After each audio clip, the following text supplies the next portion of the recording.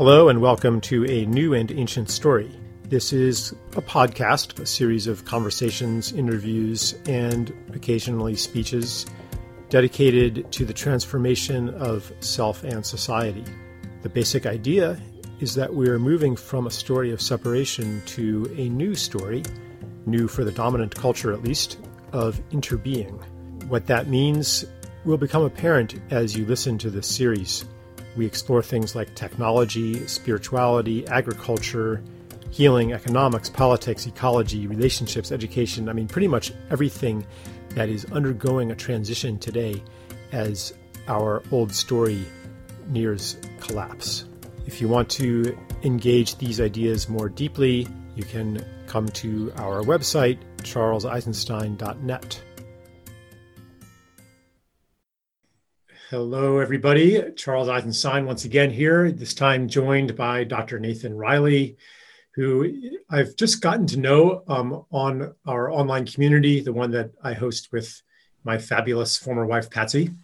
And yeah, Nathan is one of a few doctors and scientists who are in the community, and I really value them for their, and especially Nathan for his insider perspective, that allows him to see both the strengths of the system that I'm so often tempted to criticize, but also its weaknesses in a way that's really firsthand. So Nathan is a medical doctor, OBGYN actually, also has a specialty in palliative care, hospice, that kind of stuff. So hi, Nathan. Well, welcome onto our program. Hi, Charles. Thank you so much for having me. Yeah. So, okay. So let me know if this is too sensitive to start out with. But one reason that I really value being connected to people who are, inside the system, or at least their credentials suggest that they are, and especially people in clinical practice, is that there's so much contradictory information out there. Yeah. If I go on to Mercola.com, there's all kind, or even into some of the conspiracy corners of the internet. I mean, there's all kinds of stuff about how there's enormous numbers of people are getting harmed by vaccines, and it's doing this, that, and the other thing to people. And then, if I tune in to mainstream sources, it's like, adverse events are very rare and they're exaggerated. Well, you're somebody who's actually been in clinical practice. And I know that you're in contact with a lot of midwives, people who are working firsthand, especially with women. So yeah, what's the landscape look like from where you are? Maybe we went right into the big one, huh? Yeah. Well, first off, Charles, I also want to take a moment to acknowledge how important your presence is in the world, but also that if you were to stop working altogether, if you were just to stop writing and disappear into the woods, into the Smokies or something, I think you've left such an impression on the planet through your work already, that it already kind of sets the framework for where I think we all probably would like to go. And I just want to acknowledge and honor you for the work that you've done. And it is a real gift to be here with you chatting. It really is. Well, thank you. I was going to say, don't tempt me. But it's interesting that you say that, because I've, as you probably know, in the last couple of years, I've been, deeply questioning what I do and the way I do it. And I had a really big medicine journey a week ago that's just like totally reshuffled the deck and oriented me a lot more toward joy and pleasure in life. Sure. But paradoxically, it's also maybe more productive. So, but we could have a whole other conversation about that. Yeah. But thank you. Yeah, absolutely. Yeah. I mean, and actually my wife and I just had a really hard conversation last night where we realized there is so much division in the language that we use on a daily basis. Even people who are conscientious of it, there's a lot of negativity in that, in the space. And I mean, like the space, the bigger space. And so I actually very much resonate with what you just said, because she and I both sort of have had to unsubscribe from a lot of conversations around hard things, because it's always about like who's right and who's wrong. Like you have to be on a side. And I consider myself a recovering doctor. Mm. And yeah, I do have those credentials. I went to medical school at Temple University, and then I did my residency training at Kaiser in LA in OBGYN. And then I went to UC San Diego for a bit of a healing year as a fellow in hospice and palliative medicine. And I've been doing all those things until very recently, where I had to sort of was forced to step out of the system entirely for reasons I'm sure we'll get into. But I'm a very deeply thoughtful person about the state of the world and sort of my place in it. And I think that notion is sort of challenged for the reasons that you just mentioned. As a physician, I have this responsibility to speak, quote, the truth and to only provide the facts. I'm using air quotes, here on camera because th- those things are a bit nebulous, right? There, my focus is in birth and death. Well, how do you apply an observational data set to caring for somebody through one of those experiences? Or for that matter, how do you guide an entire population, which is anything but homogeneous, towards the quote truth or whatever? And that's what I think years and years ago physicians were sort of held in a state of reverence because they brought to the conversation the essence of the scientific process, which is really an exploration of truth, meaning I don't know what the answer is. Mhm. um, but I would love to ask questions and get to know more. Like that's what drives you into this field. At the age of 18, you're like, you got to choose a field. And in my experience, at this point in my life, I'm in my late 30s, I'm looking back and I'm like, well, that was weird. Like that whole thing was weird. All that education, I think it was, I heard in a recent podcast, Kyle Kingsbury podcast, where he was interviewing Tom Cowan and they were talking about Ivan Illich, and I'm sure Uh, Ivan yeah, Illich. he's a Yeah, big influence on me, actually. yeah, Yeah. me too, me too. I remember reading an essay of his, "To Hell with Good Intentions," back when I was in college, Uh-huh. and I was getting this nonprofit going, this like international NGO in Malawi, and which is like a little sliver of a country in East Africa that is probably one of the most highly concentrated of destitutely poor people. Also happens to be one of the happiest, warmest places I've ever been on earth, but I'll save that for another conversation. But when I was listening to this podcast with Kyle and Tom Cowan, he's another MD that's very open-minded and thoughtful about some of these things. They brought up this idea of like the schooling of the masses, right? And when I think back to my sort of pedigree, like where I came from, like I've been studying my butt off my entire life, earning the privilege of studying more Hmm. and earning this privilege of this sort of narrowing of the types of people that I'm going to interact with on a daily basis. So much so that many physicians only interact with other physicians or nurse practitioners or whoever that work in that system. So you become very enclosed within this bubble. And all of you, all of the people that you're looking at in your circle, as a professional at least, they're all they've all been rewarded for staying in the lines. So the most prestigiously trained physician at Harvard or Oxford or whatever, like whatever the top university is, they've been rewarded for not really being critical thinkers. They've been rewarded for following the path that is ahead of them, right? Which is, what is the answer to the test on that multiple choice test? What was the right answer? And we've all taken billions of questions on these tests. And so you're sort of rewarded for having the right answer based on what the system believes is the right answer at that time.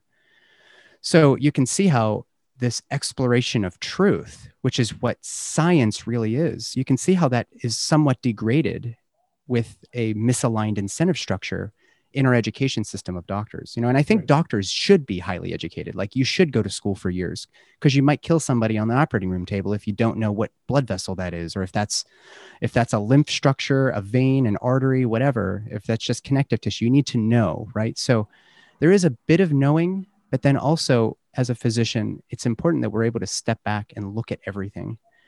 So to answer your question, I don't have the answer about where we're at, but I do see us kind of slipping into this space where we don't have the answers, and we're not okay with that. It's very uncomfortable to just be so unsure when particularly physicians and other medical scientists have been sort of trained and habituated to pretending like they have the answer. I even remember in residency being told like you just come up with an answer on the spot. I would just say six. I would just say six because you need to sort of pretend like you have an answer prepared for anything that comes under the sun. And they call it pimping in medical school, where the doctor, the supervising doc will turn to you and say, Nathan, what's the answer to this question? And if you don't have an answer, it means you didn't study hard enough and you look like a fool in front of everybody. And even though most of your colleagues didn't have the answer, you know what I mean? So in the current state of health and vitality and well-being, is particularly in our country, but I think this is a worldwide phenomenon. I think that we're in a place of unknown, and I find that comforting. I find that as an opportunity to ask questions. But right now, we're being punished for asking questions, and being punished for not having the answer. Mm-hmm. So I don't even know if that scratches the surface.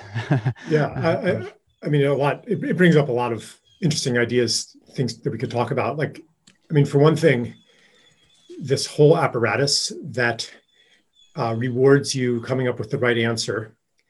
You could say that there's an underlying ideology that says that's good because the answers that you're being asked to produce are the truth. Because medical science and science in general is converging on the truth. This is what human progress is. That is the progress. Yeah. Right. We leave behind the world of ritual and superstition, and we become more and more advanced, and our beliefs are closer and closer to the objective truth. And those who are most highly trained in this process are the doctors and scientists. And so they're the closest to the truth. And so we need to trust, put our lives in their hands, and we'll be well taken care of. That's kind of this ideology that was pretty much unquestionable when I was a kid, except for people like Ivan Illich, who identified medicine and education as the two key authoritarian structures of our society. Very prescient, I thought. But, this was an unquestioned ideology in the 1970s because it looked like it was working. It looked like we were conquering all disease and getting healthier and healthier and happier and longer lifespan, et cetera. Yeah. Longer lifespan. Yeah. But now,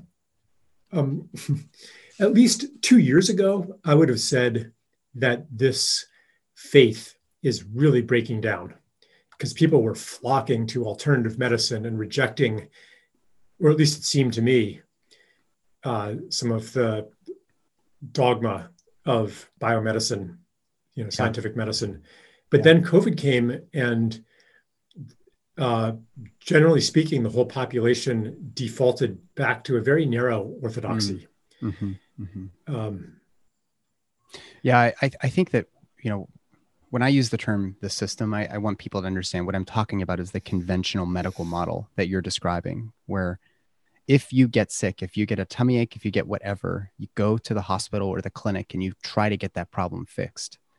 And I'm with you. I mean, up until a couple of years ago, even when I was in medical school, it was like, but what about all the other stuff, And if you looked outside of your textbooks, you would see all these other people are doing these great healing things, these modalities around the world. And we weren't learning any of that in medical school. And that's okay. There's a philosophy of the allopathic model, which, by the way, just means like the Western medical thing. It's not really Western, but it is sort of this emerging, maybe over the past couple hundred years, this emergent philosophy of the human body as the sum of parts. And I think what's lacking when we reduce it to that is when you try to quantify everything, when you try to measure everything, you lose out on the quality, right? And I know that you've written quite a bit about this. What I'm really getting at, and this is a bit of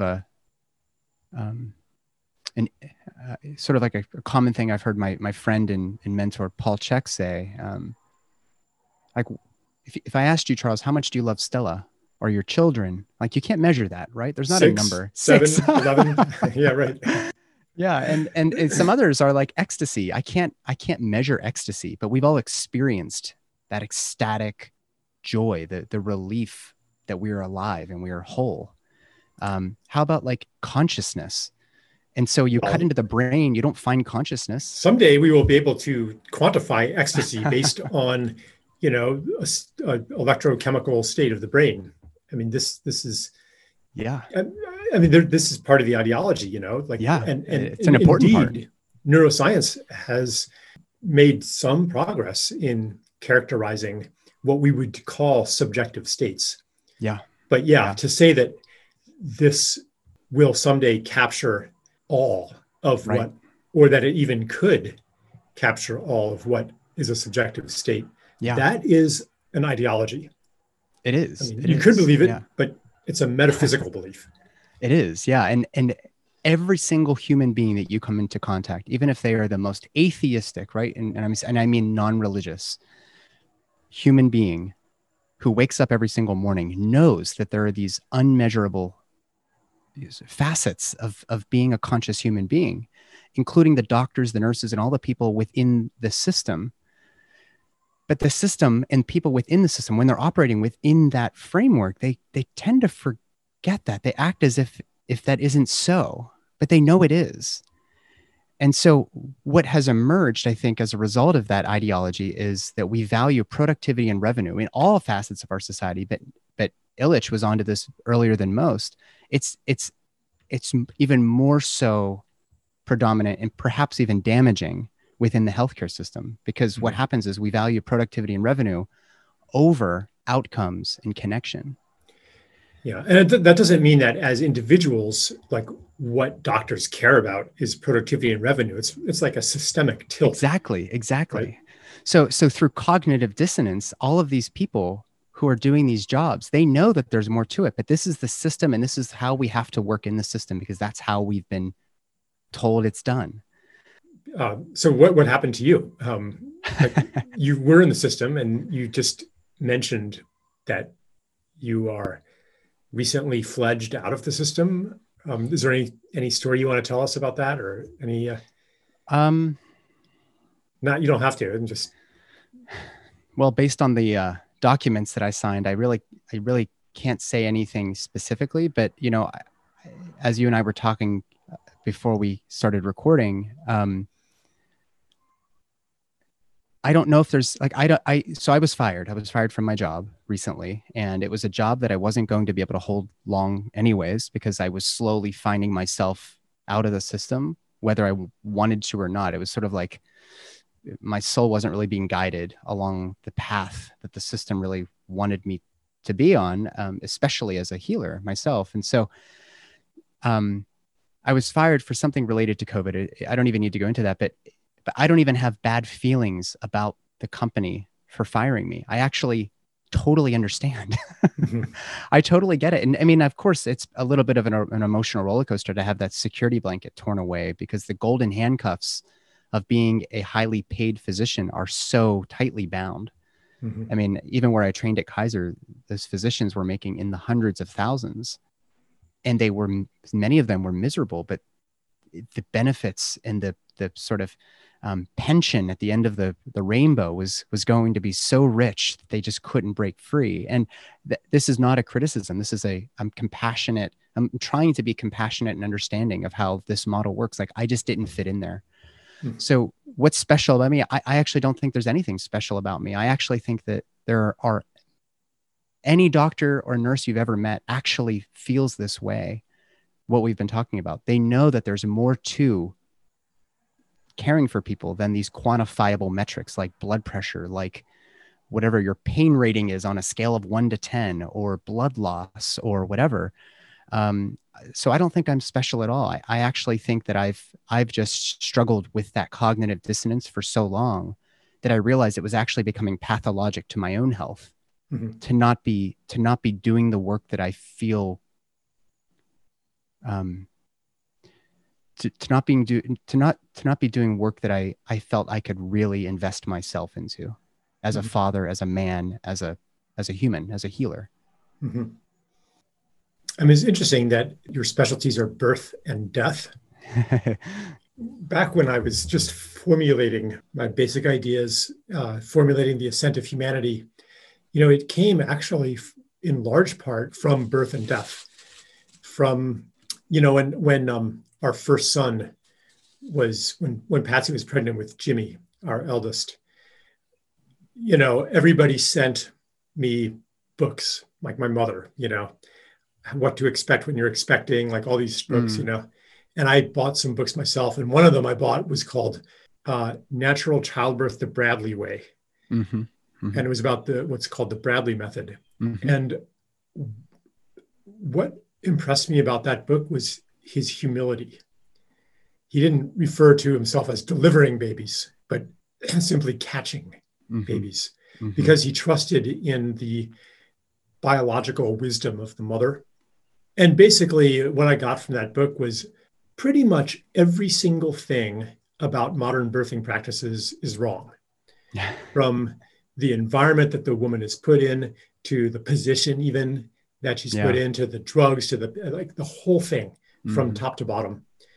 And I then learned pretty much the same thing about death, the dying process. So I'm like, birth, death, and everything in between. So, Yeah. and the thing is, it's not because OBGYNs and nurse midwives and birthing centers and hospitals are evil and want to impose patriarchal domination and onto mothers and make them suffer. Um, Everything that is done has like a systemic logic. Mm-hmm. I was recently, we had some house guests from Brazil, and the woman had given birth to 5 children by C-section, which was in the hospital in Brazil routine.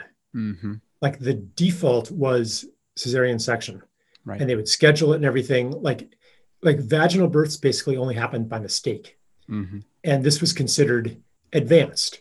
And it wasn't just their imagination; they have statistics. Like vaginal birth, this could happen, that could happen. But a C-section it's like all the variables are under control, and so there is a certain logic to it. So maybe you can take this any way you want, but Mm-hmm. maybe one way is like, how have you negotiated that logic? And to the extent that you've stepped out of it, how have you stepped out of it? And what has been your journey? And even like as a man, what brought you to birth as a specialty? That's probably the most common question people ask me, like, why as a man would you want to do this thing? And I really have a good answer for that, except that when you're present with birth, you notice something magical happening. Oh my And God, the there's, best 4 moments of my life mm, were witnessing the birth of my 4 yeah. children by far. I mean, it's an intangible. Talk about ecstasy, right? There's something so sacred and magical about seeing the birth of a baby. So that's probably where it started for me. I think then, with residency training, you're doing like 100-hour weeks, right? You're just seeing birth all day long. You don't see a lot of death. You see a lot of birth, and you do a lot of surgery. And as an OB/GYN, you're also doing a lot of GYN surgery. I mean, like you're doing all kinds of things. But what brought me into it was actually being present for a birth, and you see a couple births as a med student, and there's a magic to that. But what's interesting about birth and death, going back to earlier in our conversation, is that neither of these two experiences fits neatly into this Cartesian reductionistic model of health, right? And what I've really so much appreciated about your work is that it is like the central thesis is that our tendency to want to try to control everything is leading us down a path that isn't sustainable, right? Mhm. So even in a C-section, to think you can control everything is not really, it's not really adequate, but even less so in vaginal birth, especially in a home environment, because who knows what supplies we have or whatever else. Um, but I would encourage anybody to think about the sacred nature of these two things. Do they belong in this hospitalized, over pathologized system? I would argue that they don't. But that's not to say that we shouldn't have these tools available to us in order to avert some catastrophe. Like if you're 25, dying is a lot different from a 95-year-old man who gets pneumonia and is like, thank goodness I'm not going to be around for the next Christmas. My own grandfather died at age 100. He had been praying for 5 years to his God that he wouldn't see another Christmas. And Wow. he made it 95, 96, 97. It was like, Grandpa's still here. So he died last year. It wasn't from COVID, but he did die in isolation because people were trying to keep him safe. Wow. And that's a whole separate podcast, Charles. That is a big part of why I had to get out of hospice care, because I realized that this same control we try to exert over birth is being exerted over death. And you could talk about ventilators, you could talk about whatever. And in this system, there are certain things we can control. Like, Charles, if you got a really bad blood infection and you had a whole bunch of bacteria coursing through you, of course you would come and we would treat you with antibiotics and keep you alive, because it's probably not your time to go. But to try to control every aspect of birth and death, it misses the whole point. So those are the two specialties in which we can't really fit it into the model. And I would also encourage everybody to think about, when we're going through birth and we're going through death, ask any woman what that experience was like for them. And it is a completely psychedelic experience. And I don't mean that they took a big dose of mushrooms. That's one way to reach an altered state. But if you think about the Greek roots of psychedelic, psyche means soul, and delune means to make visible. So you're actually being confronted with your soul, your etheric body, the subtle bodies are becoming clear. And that's why if you sit there and you're patient with birth and with death, something incredible happens. And it's the most beingness that you might ever feel as a birthing person, as a partner to a birthing person, seeing your son or daughter emerge after you've felt them kicking for 9 or 10 months. There's something really important there.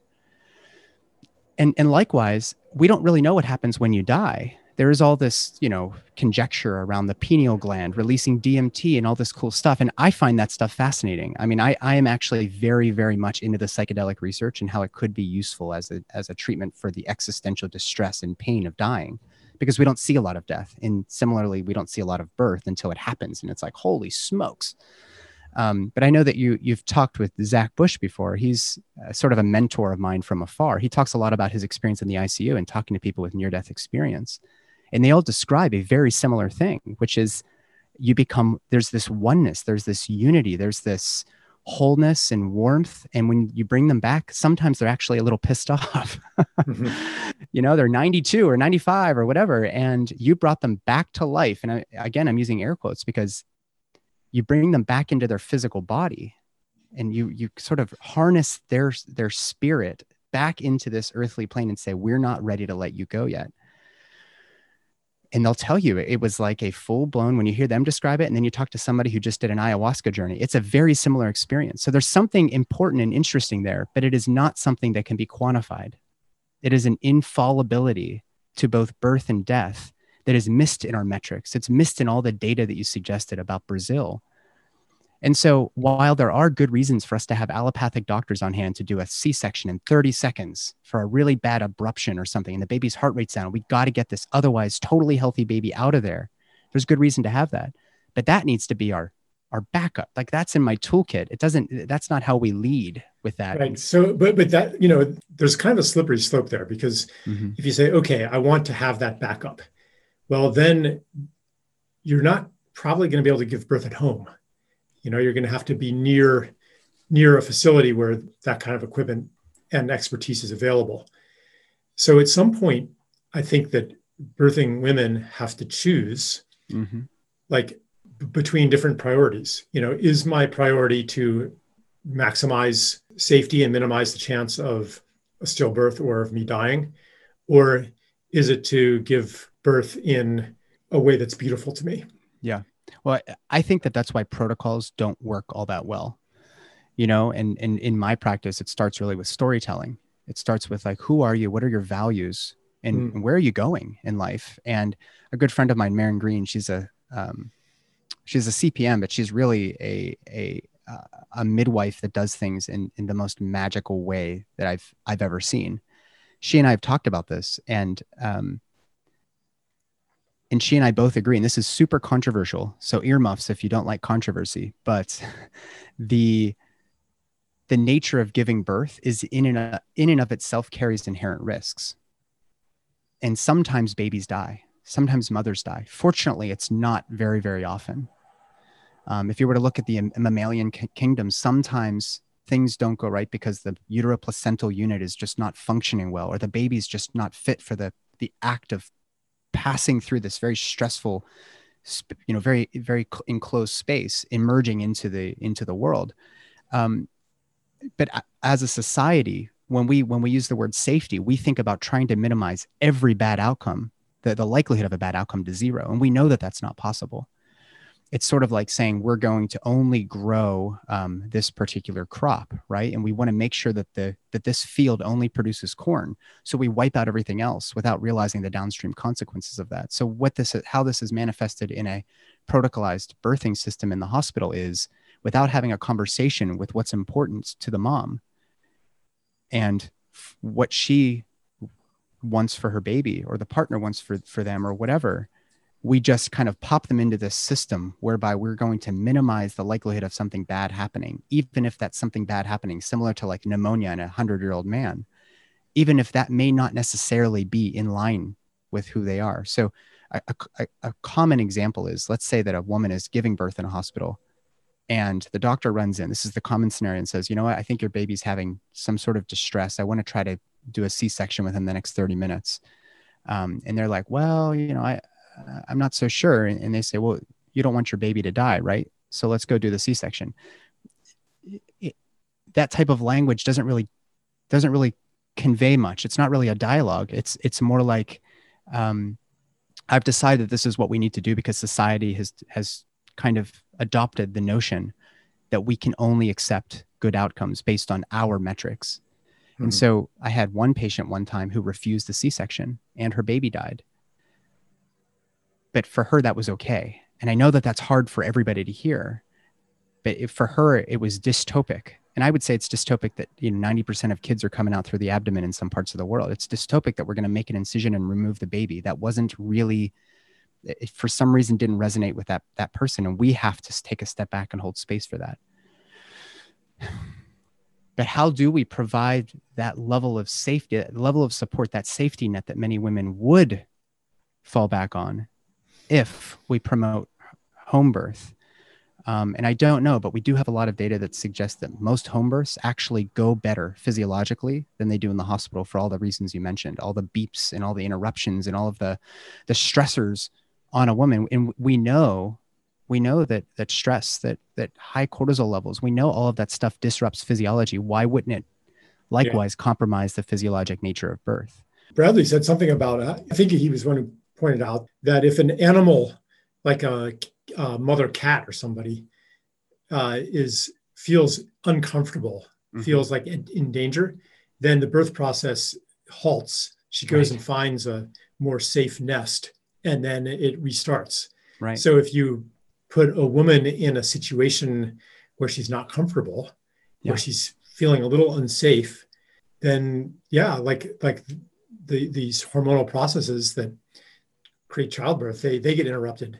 And it's not only like, okay, this hospital room and this impersonal setting and these beeps and everything. It's also the entire narration of what mm-hmm. birth is in mm-hmm. our culture mm-hmm. that first and foremost names it as a medical condition. And like when Stella was pregnant, like well-meaning friends kept warning her of all of the bad things that could happen. Right. Like she was being primed for fear. Mm-hmm. And so part of this is even more broadly, it's a distrust in our bodies. That's right. In biology itself, in the intelligence of nature, which is part of the ideology that says that human progress means to impose our order onto a world that is fundamentally random.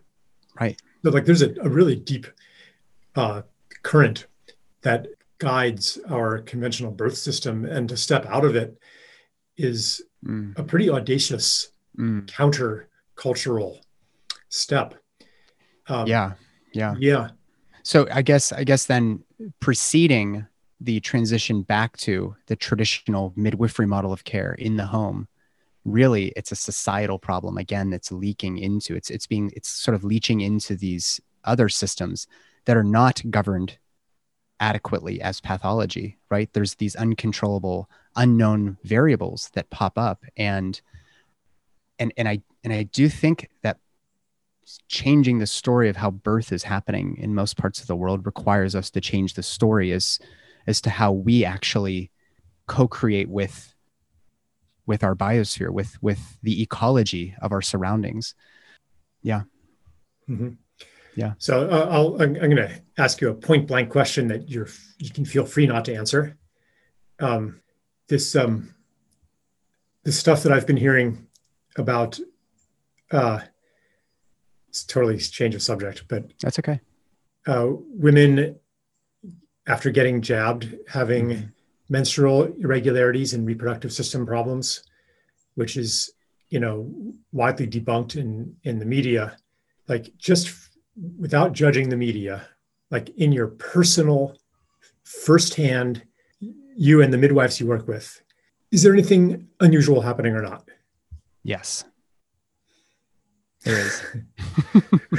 Okay. Is it like, how striking is it? Is it like alarming or just kind of concerning or Six. borderline or Six. six? um, I I don't think we really know. I mean, again, it's when I first started hearing from people, I was actually hearing from people who were in proximity to others who were vaccinated, and they Mhm, themselves were a little resistant or apprehensive. mhm, For I think for very good reason. Um, I think the accounts I've been hearing are there's some bleeding disorders. We know that there's some clotting issues in some people. There's bleeding issues in other people. I even remember reading recently that um, one hypothesis is that something about this gene therapy in the mRNA vaccines actually causes a transient boost in estrogen. So, even if you're on hormonal contraception, people are getting pregnant. It's an unintended pregnancy because of this boost in estrogen that seems to overwhelm the contraception that they're on, or whatever, interesting. right? But I mean, all of this is sort of hearsay. I think that more importantly, I mean, I think deep down, what I know to be true is that the burden of proof lies in those who wish to deviate from natural physiology, right, or nature as a whole.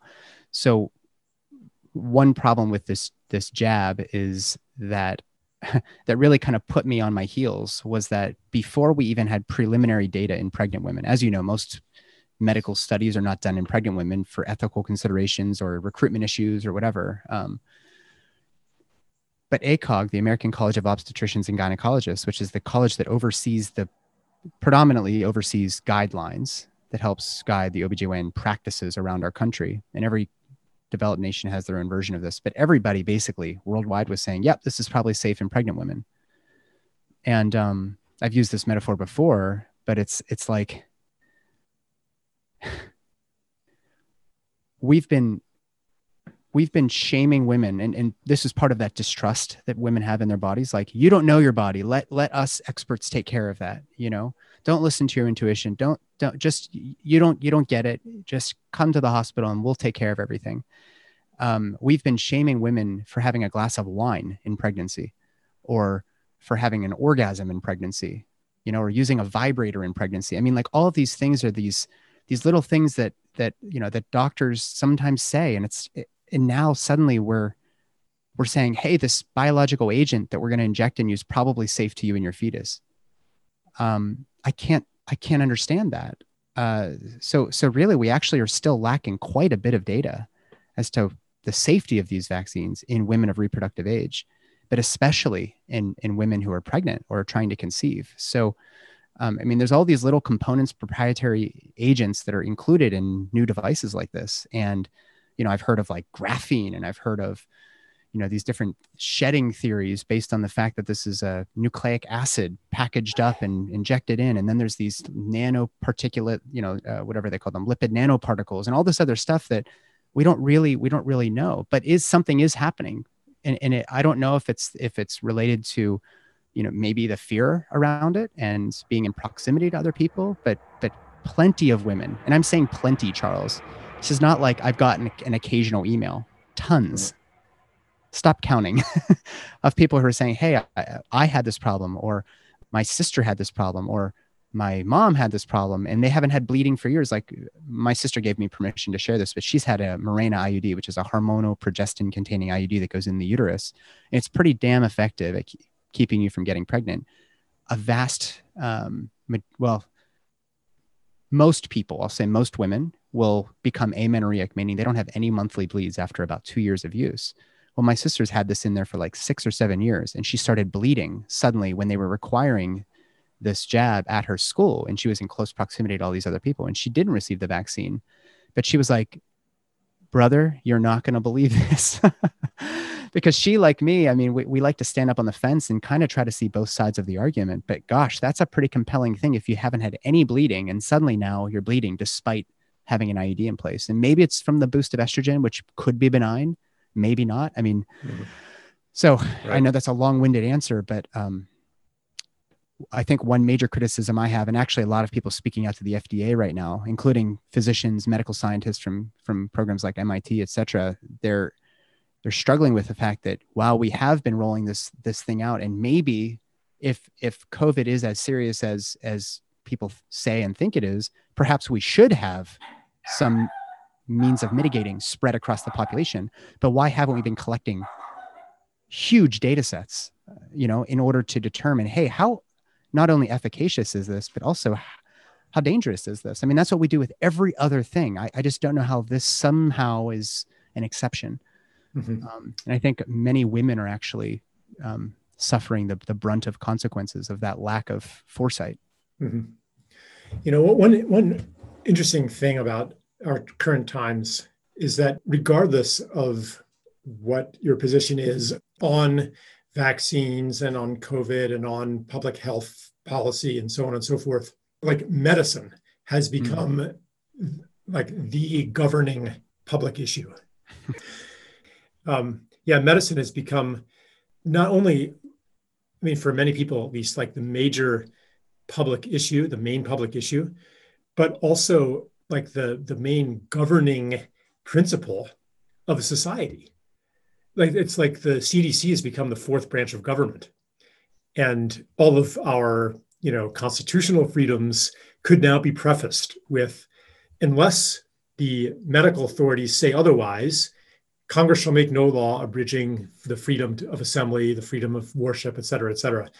So this is like it's kind of like the medicalization of life, where every act becomes a medical decision, therefore subject to medical authority.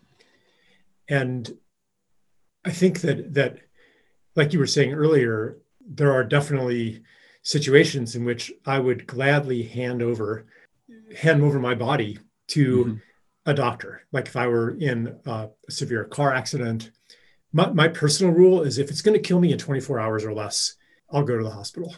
That's a good rule. I'm going to steal that one. Yeah. Because, like modern medicine is capable of incredible miracles. Absolutely. Like, acute sepsis or burns over 90% of your body, or like, I mean, it's incredible what they can do.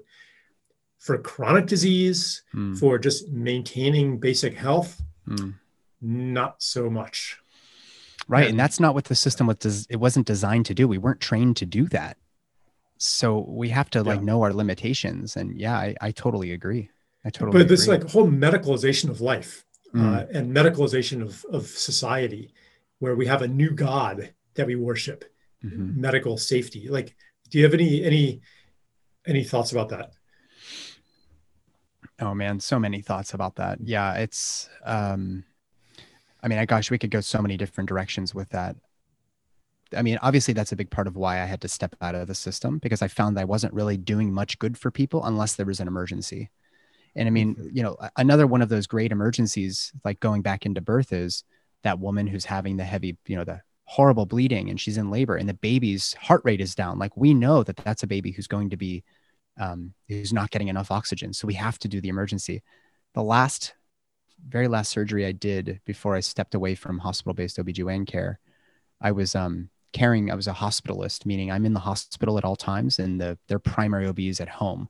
And if they need the primary OB to come in for some reason, they call them. Well, in an emergency, they're not going to get there in time. So they call me because I'm sleeping in the call room down the hall. And so they call me in, obvious abruption. We rush her back to the OR. And from the time that my knife touched her belly to the time that the baby was out, it was about 37 seconds, which is pretty, you could think about that. I mean, this is one of the most dangerous surgeries. We happen to be very good at it because we do too many of them, but it's one of the most dangerous surgeries on the planet, on the block. And it took 37 seconds and mom and baby were totally fine afterwards.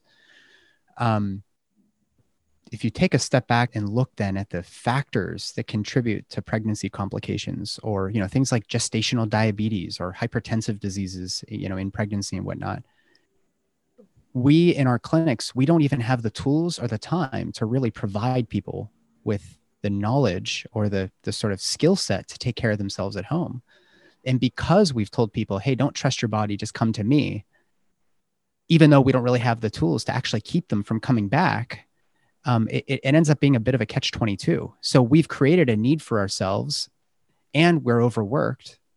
And we know that people need other tools, but people have been trained to think that the doctor has all the answers. So I think that the biggest takeaway from what you said, I mean, again, there's a lot. The biggest takeaway is that we don't have a system that really helps people stay out of the system. And I think a lot of people see that as a bit of it's like conspiratorial, right? Like they just want you to be sick so you keep coming back. Well, I don't believe that. Like, I actually don't think any doctor out there is like, oh man, I would have fixed that, but like they're going to come back and I'm going to get to do it again. Like it's not really like that. I have most of my friends are in medicine and not a single one would be boasting about keeping their patients sick so that they can make more money off of them next year, not full of evil, greedy ghouls. Yeah. Huh? Yeah. Right. Right. We're not out there scrounging for every last dollar from the public. So it's such a complicated question you just posed that I don't even really know where to start, except that we need to start really focusing on keeping people healthy, like for the simple fact that our healthcare system is hemorrhaging money. And that money is not going to the doctors and the nurses. That money is going elsewhere. And, right. and so even if they were motivated by personal greed, they're not doing a very good job of it. Yeah, right, exactly. Yeah, like this is a really crappy design, doctors, if this was your plan, because you're not seeing any of that money. People think doctors are like rolling in dough, and some doctors are, but most are like paying off $500,000 in medical school debt still 25 years after they've exited their training. So, I want to pick up on, unless you have something burning. I want to pick up on what you were saying about, you expressed it very pithily, that the system isn't very good at keeping people out of the system. It brought up in me the back to COVID and how, some over 90% of COVID deaths are in people who have comorbidities. So basically, if you have diabetes, if you have some kind of chronic disease, if you're obese, et cetera, then you're a lot more likely to die of COVID. Yet that's like those comorbidities, those underlying conditions are kind of taken for granted. Rationally speaking, another public health response to COVID would have been, oh my God, people are dying of comorbidities. Let's do something about that. And if the system mobilized to the extent that it is mobilized to stop a virus, if it mobilized to address these other chronic health conditions, then like that would have been a very, very different picture. Oh yeah. But as you were saying, medicine doesn't really know what to do about those things. At least medicine as it is currently constituted and taught in medical school. Now, it's not that these are completely mystifying, incurable conditions, because I know a lot of people in what are called alternative health modalities that can totally handle these things, that routinely can reverse metabolic syndrome and all kinds of other things. Like, it's not that we're helpless against these random conditions that just happen to a certain percentage of people statistically. Like, I mean, I have some theories about, it's not just that, it's not profitable to treat them, although there are systemic incentives along those lines. Like, if you want to, I mean, how does medicine get funded? Right. It's the things that will end up being patentable and profitable that get funded the most. Right. So there are like systemic tilts toward the kind of medicine that we see today, but it's also ideological. It goes a lot deeper. Yeah. So in your essay, The Coronation, which I'm sure people listening to have at least heard about it, it was a brilliant essay. And you said something really important there, which is that when we see this foreign invader, the COVID, this creepy crawly thing that's out to get us, it's easy for us to turn our missiles, our ammunition, all of our tools, this $1 trillion system on the bad guy. The bad guy's coming in, bacteria, virus, fungi, whatever, car accidents, like the car hit you, we're going to save you by closing up the blood vessels, right? Because that outside thing hurt you. We're good at that. We're good at responding. That's reactive medicine. That's where the emergency measures that you spoke so eloquently about, like that's why we need the healthcare system. The problem with these chronic conditions, and this is tied into your coronation essay, um, the tools that we have to fight off these external factors that shorten our lifespan or our health span, as I like to actually focus on, Mm. they require us to actually turn the missiles on ourselves. And there's that's hard. You have to look in the mirror and you have to actually say, oh, what am I doing that is actually contributing to this health problem that's going to require those emergency measures later? Our healthcare system has all these tools for a for defending us against the outside. But um, whenever it's something like obesity or metabolic syndrome, like these things don't happen overnight and they require Yeah. lifestyle change. Like they require you to really change your behaviors in your And relationship with, not only lifestyle change. See, this is another fallacy, actually, that let's take obesity, yeah. that, okay, here's something that's your fault Well, if you're that's true. obese, That's a good point. Yeah. but it's not No. actually. Like, it's a result of all kinds of things Right. that are happening to people, starting with childhood trauma, Right. with being immersed in a de-skilled food culture, in a society that where exercise is something that's separate from life, like you don't use your body. um, Right.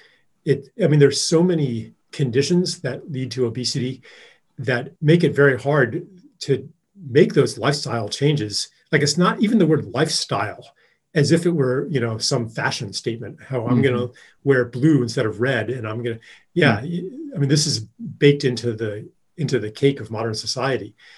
And it's not that people can't, you know, heal and make changes, but if we limit it to that, Yeah. then we're ignoring social conditions that keep people sick and obese. And so it just brings us back to what I was saying earlier. It's Yeah. wrong from birth to death. Yeah. Like, Yeah. what we're looking at here is a wholesale social change. Yeah. Yeah. I have to commend you for that, Charles. You're right. It's almost like a pet peeve of my own, actually, to set it up as if like, oh, this is something that you did to yourself. Right. I don't mean to imply that. What I mean to imply is that the factors that are making people the sickest are not those factors, like the car crash, like the Right. the horrible knife to your gut that leads to sepsis and all that other stuff. It's this illness within our society. It is the societal structure, our disconnection with nature, the lack of not even just green space. I don't even like the term green space, like the lack of forests, the lack of ecosystems, and our unwillingness to actually see ourselves as a part of the ecosystem, right? So even when people use lifestyle change, you're absolutely right. What people think of is, okay, you're going to go to the YMCA every single, morning, and you're going to drink your great smoothie afterwards, and you're going to check off the list of things. I have to meditate, I have to cold plunge, I have to sauna, I have to do all my things. I need to make sure I have some time with my daughter because they're going to need me. And Mm-hmm. then I'm going to get to sleep early because I need to get 9 hours of sleep. And if I do all of those things, then I will be okay. It's like the monk at the top of the mountain. But at some time, that hermit needs to come down and also start to like reconvene with community. And right now, there's nowhere for a person to come down and reconvene with community because the community itself is sick. It's a sickness within the ideology of how we live our lives and how we're lacking this co-creative interconnectedness that actually is required for a healthy ecosystem. So it's like I remember you've used this metaphor before. It's like cleaning the tank, right? You can make the fish healthy, but if the tank is still dirty, you're going to still end up with an unhealthy fish or a dead fish sooner Right. rather than later. So I couldn't agree with you more. Yeah. So yeah, maybe this can bring us to like maybe our final part of our conversation. I'm not quite wanting to say, okay, so doctor, what can we do to be healthier and stuff? But maybe it's through your experience and including hospice.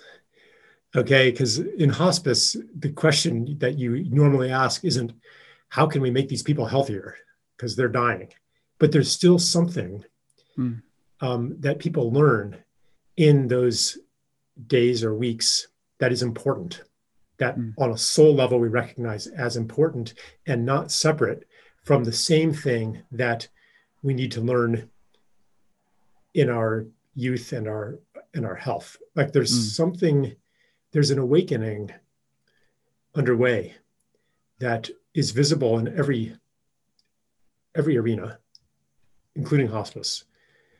What have you learned about how to be human and therefore how to be healthy, how to be fully alive? What have you learned in your work? And take a minute to meditate on it if you want. What could you share with us that you've learned in birth and death? Maybe there's a specific story, an encounter that comes to mind. For some reason, what came to mind for me was the book Braiding Sweetgrass Mm, by Robin Wall Kimmerer. And she uses this word, or she has this chapter where she talks about the language of um, animism. And in her language, I think she's Native American, Potawatomi, I believe. And in her language, she was trying to learn the language kind of retroactively, right? Like she didn't grow up with it, but she's now trying to learn the language. And she describes how challenging it was to be going from the English language of a subject object relationship to a language in Potawatomi whereby you use language like to describe a tree, let's say, or I'm trying to look up the word here right now. She uses the word wikegama, which is the word for being a bay. So whenever you're seeing this thing out there in this beautiful bay, it's not a bay, it's not a thing for your enjoyment. It's actually you're using a word that is describing the act of being a bay. And I think that the reason that that came to mind is that whether we're giving birth or we're supporting somebody in birth, or we're dying, we're supporting somebody in dying, or we're anywhere in between,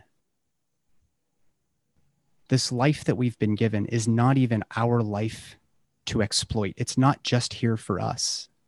It's actually here for all of us. Like we're all, and it sounds so cliche, we are all one. And if one of us is not doing well, if your neighbor is not doing well, then you are equally not doing well.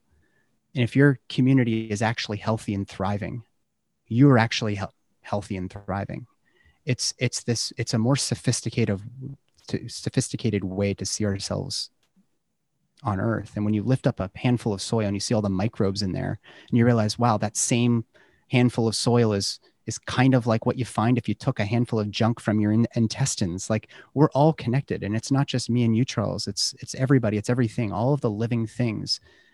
I would even argue that all of the mountains, the streams, the rivers, the oceans, like everything is connected into one.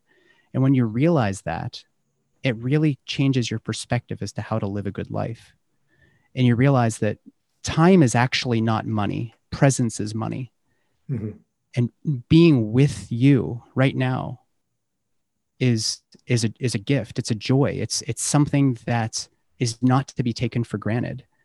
The fact that you woke up this morning is a freaking miracle. And I'm so glad you did.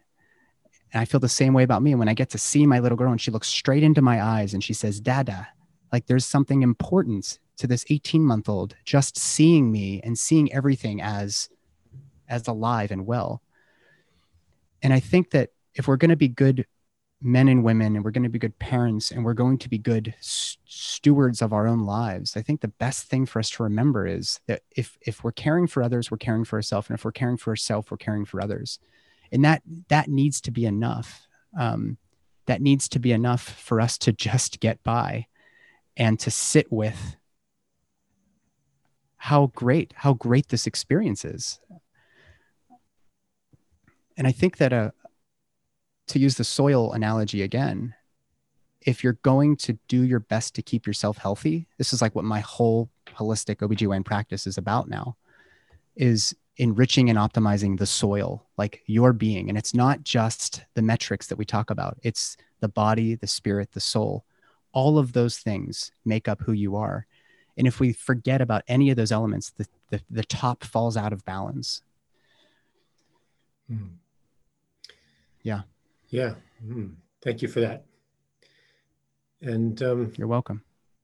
so just curious, is out of all of the people that you've worked with who are going through the dying process, is there one in particular who made a deep impression on you that you feel that you could maybe share something of that? Yeah, there's one story that I like to tell. There was a gentleman I was caring for in San Diego, and I'd gotten to know him very well. He was a poet, he was a pastor, he was a painter, and he had all of this. He just had some good stories, right? But we failed. Like he didn't ever talk about those stories. You just like gleaned little bits of it, you know, because he was really a present man. He was somebody that you could sit with and just be comfortable sitting in silence.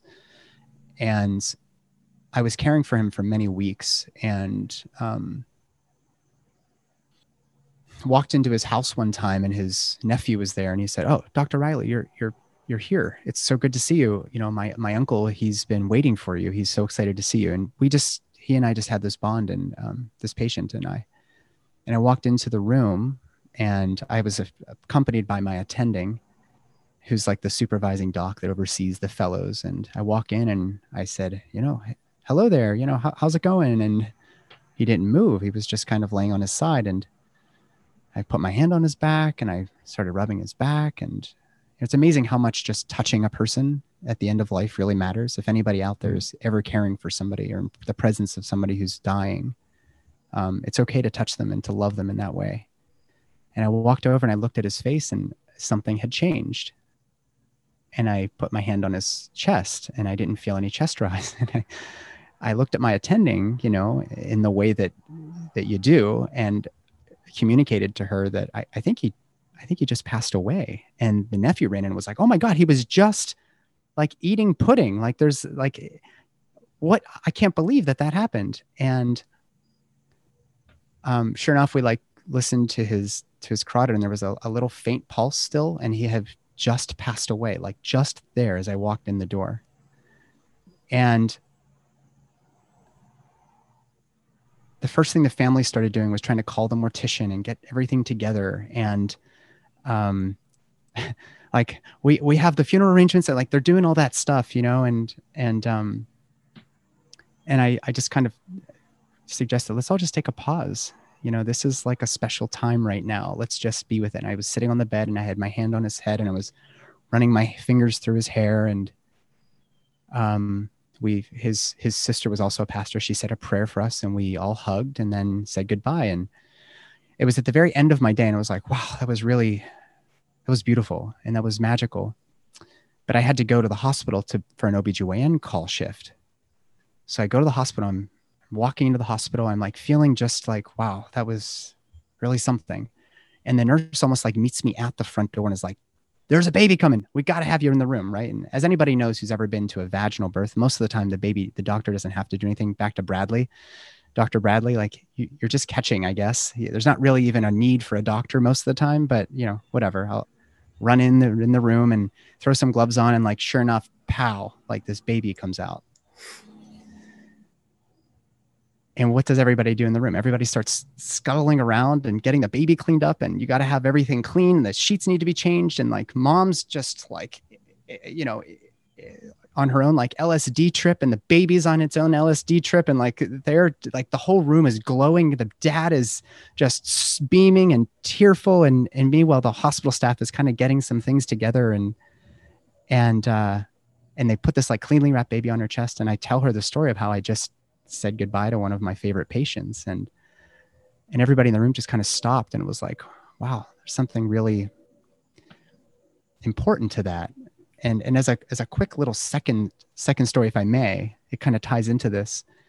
Um, when I was a resident, there was a baby that was born prematurely. It was like 33 weeks, which is about 7 weeks before the due date. And um, in the labor and delivery suite, the baby comes out and goes onto the warmer, and the mom is having some bleeding. So I'm tending to her, and the NICU staff, like the pediatricians, are all there because the baby's early. So they call in like extra staff, and I'm like, "What's going on back there?" And like, then the NICU doctor comes in, like everybody's there, and I was like, asked one of the assistants, I was like, could you just go and check in on that? And the mom is like, what's going on, you know? And they're like, we're gonna have to move the baby to the operating room. We can't, the baby's not taking breaths. We can't figure out why. So they take the baby back there, and we eventually get the mom and the dad over there, and they call up pediatric surgeons, they call up HENT docs, like they call in like all the cavalry. And what it turns out is that this baby was missing a piece of trachea, like a 3 centimeter gap in the trachea. So there's a mouth and an upper airway, but there's no connection to the bronchi. So I'm talking to this pediatric surgeon who was like one of the greatest doctors I've ever met, and he was like, "There's nothing we can do." And so we go in, and the mom is they're bagging. They have like they've made an incision into the top of the bronchi, basically to be able to bag air into the airways, because nobody knows what to do. They're waiting for some answer, and there's no answer coming. So we deliver this news to the family, and she says, "I just want to hold my baby." And so she's holding this little girl as this girl is grasping onto life. And I always get a little bit choked up with this one because I have a daughter myself and have another one coming. And the same thing happens. Everybody's just so busy putting instruments away or clicking away on keyboards or adjusting the blood pressure cuff and all of these things. And eventually she just says, like, can you guys just leave us alone? She says it more forcefully and with more expletive language than I just used. And everybody again stops and just realizes what's happening here. We have a birth and we have a death in the exact same time frame, maybe 20 minutes. And as she holds this baby, and this baby just slowly dies, can't breathe without the incision and the ventilation, and she and her husband are just blown apart. And our only job at that time was just to hold space for what's happening here in this incredibly important moment of birth and death. And to go back to my patient who I had said goodbye to, and this baby that came into the world, these are important things. And these are important moments in our lives. There's a profundity to the human experience that goes beyond the reductionist model that you and I have been talking about. And it's so, so important if we're going to heal the world for us to remember just how profound this experience is. Not just birth and death, but everything in between. That's my story. Yeah. Thank you, Nathan. Thank you, Beautiful. Charles. Yeah. Yeah. Beautiful. Thank you. So if people want to learn more about you, you have a blog, is that right? It's my practice website. Okay. They're sort of like more in line with how, like where I am right now. I went through a lot of phases of really strong emotions while I was in the system. And I kind of want to create a new, I just want to start the story over, you know? Yeah. I'm not upset with the medical system. I'm not upset with doctors and everybody else. I just want people to know that, you know, there's medications and surgery and those things can help sometimes, but I think really we all just want to be treated with love and compassion. And that's the foundation of my holistic OBGYN practice, which, you know, it's belovedholistics.com. I work with people individually. I also have collaborators who are midwives, doulas, birth educators, holistic health practitioners, pretty much anybody out there who's doing anything in the alternative health space or in the allopathic health space that wants some insight from a very open-minded, open-hearted physician who cares deeply, deeply about you. Well, thank you. Yes, we'll put the link in the notes. That'd be great. Yeah, great. Well, yeah, so wonderful to share this time with you. Yeah, look forward to seeing you soon. Yeah, I'll see you in Rhode Island, Charles. And again, not to echo myself, but just thank you for doing your thing. I know it's hard to do your thing, increasingly so given the state of affairs. And your work is more important than you know to so many people. So thank you for what you do. Thanks. This has been A New and Ancient Story with your host, Charles Eisenstein. I offer this podcast in the spirit of the gift, by which I mean that I don't withhold premium content for a price or put up paywalls or do affiliate marketing or have advertising or anything like that. Instead, I rely on supporters like you. If you would like to support it, you can subscribe at charleseisenstein.net for a small monthly amount, or you can subscribe for free as well. Either way, you get the same content, everything's the same, and you'll be notified every time a new podcast comes out. Also, on the site, you can find archived episodes along with everything else that I produce: essays, books, videos, online courses. Thank you very much for listening, and I'll be with you again next time.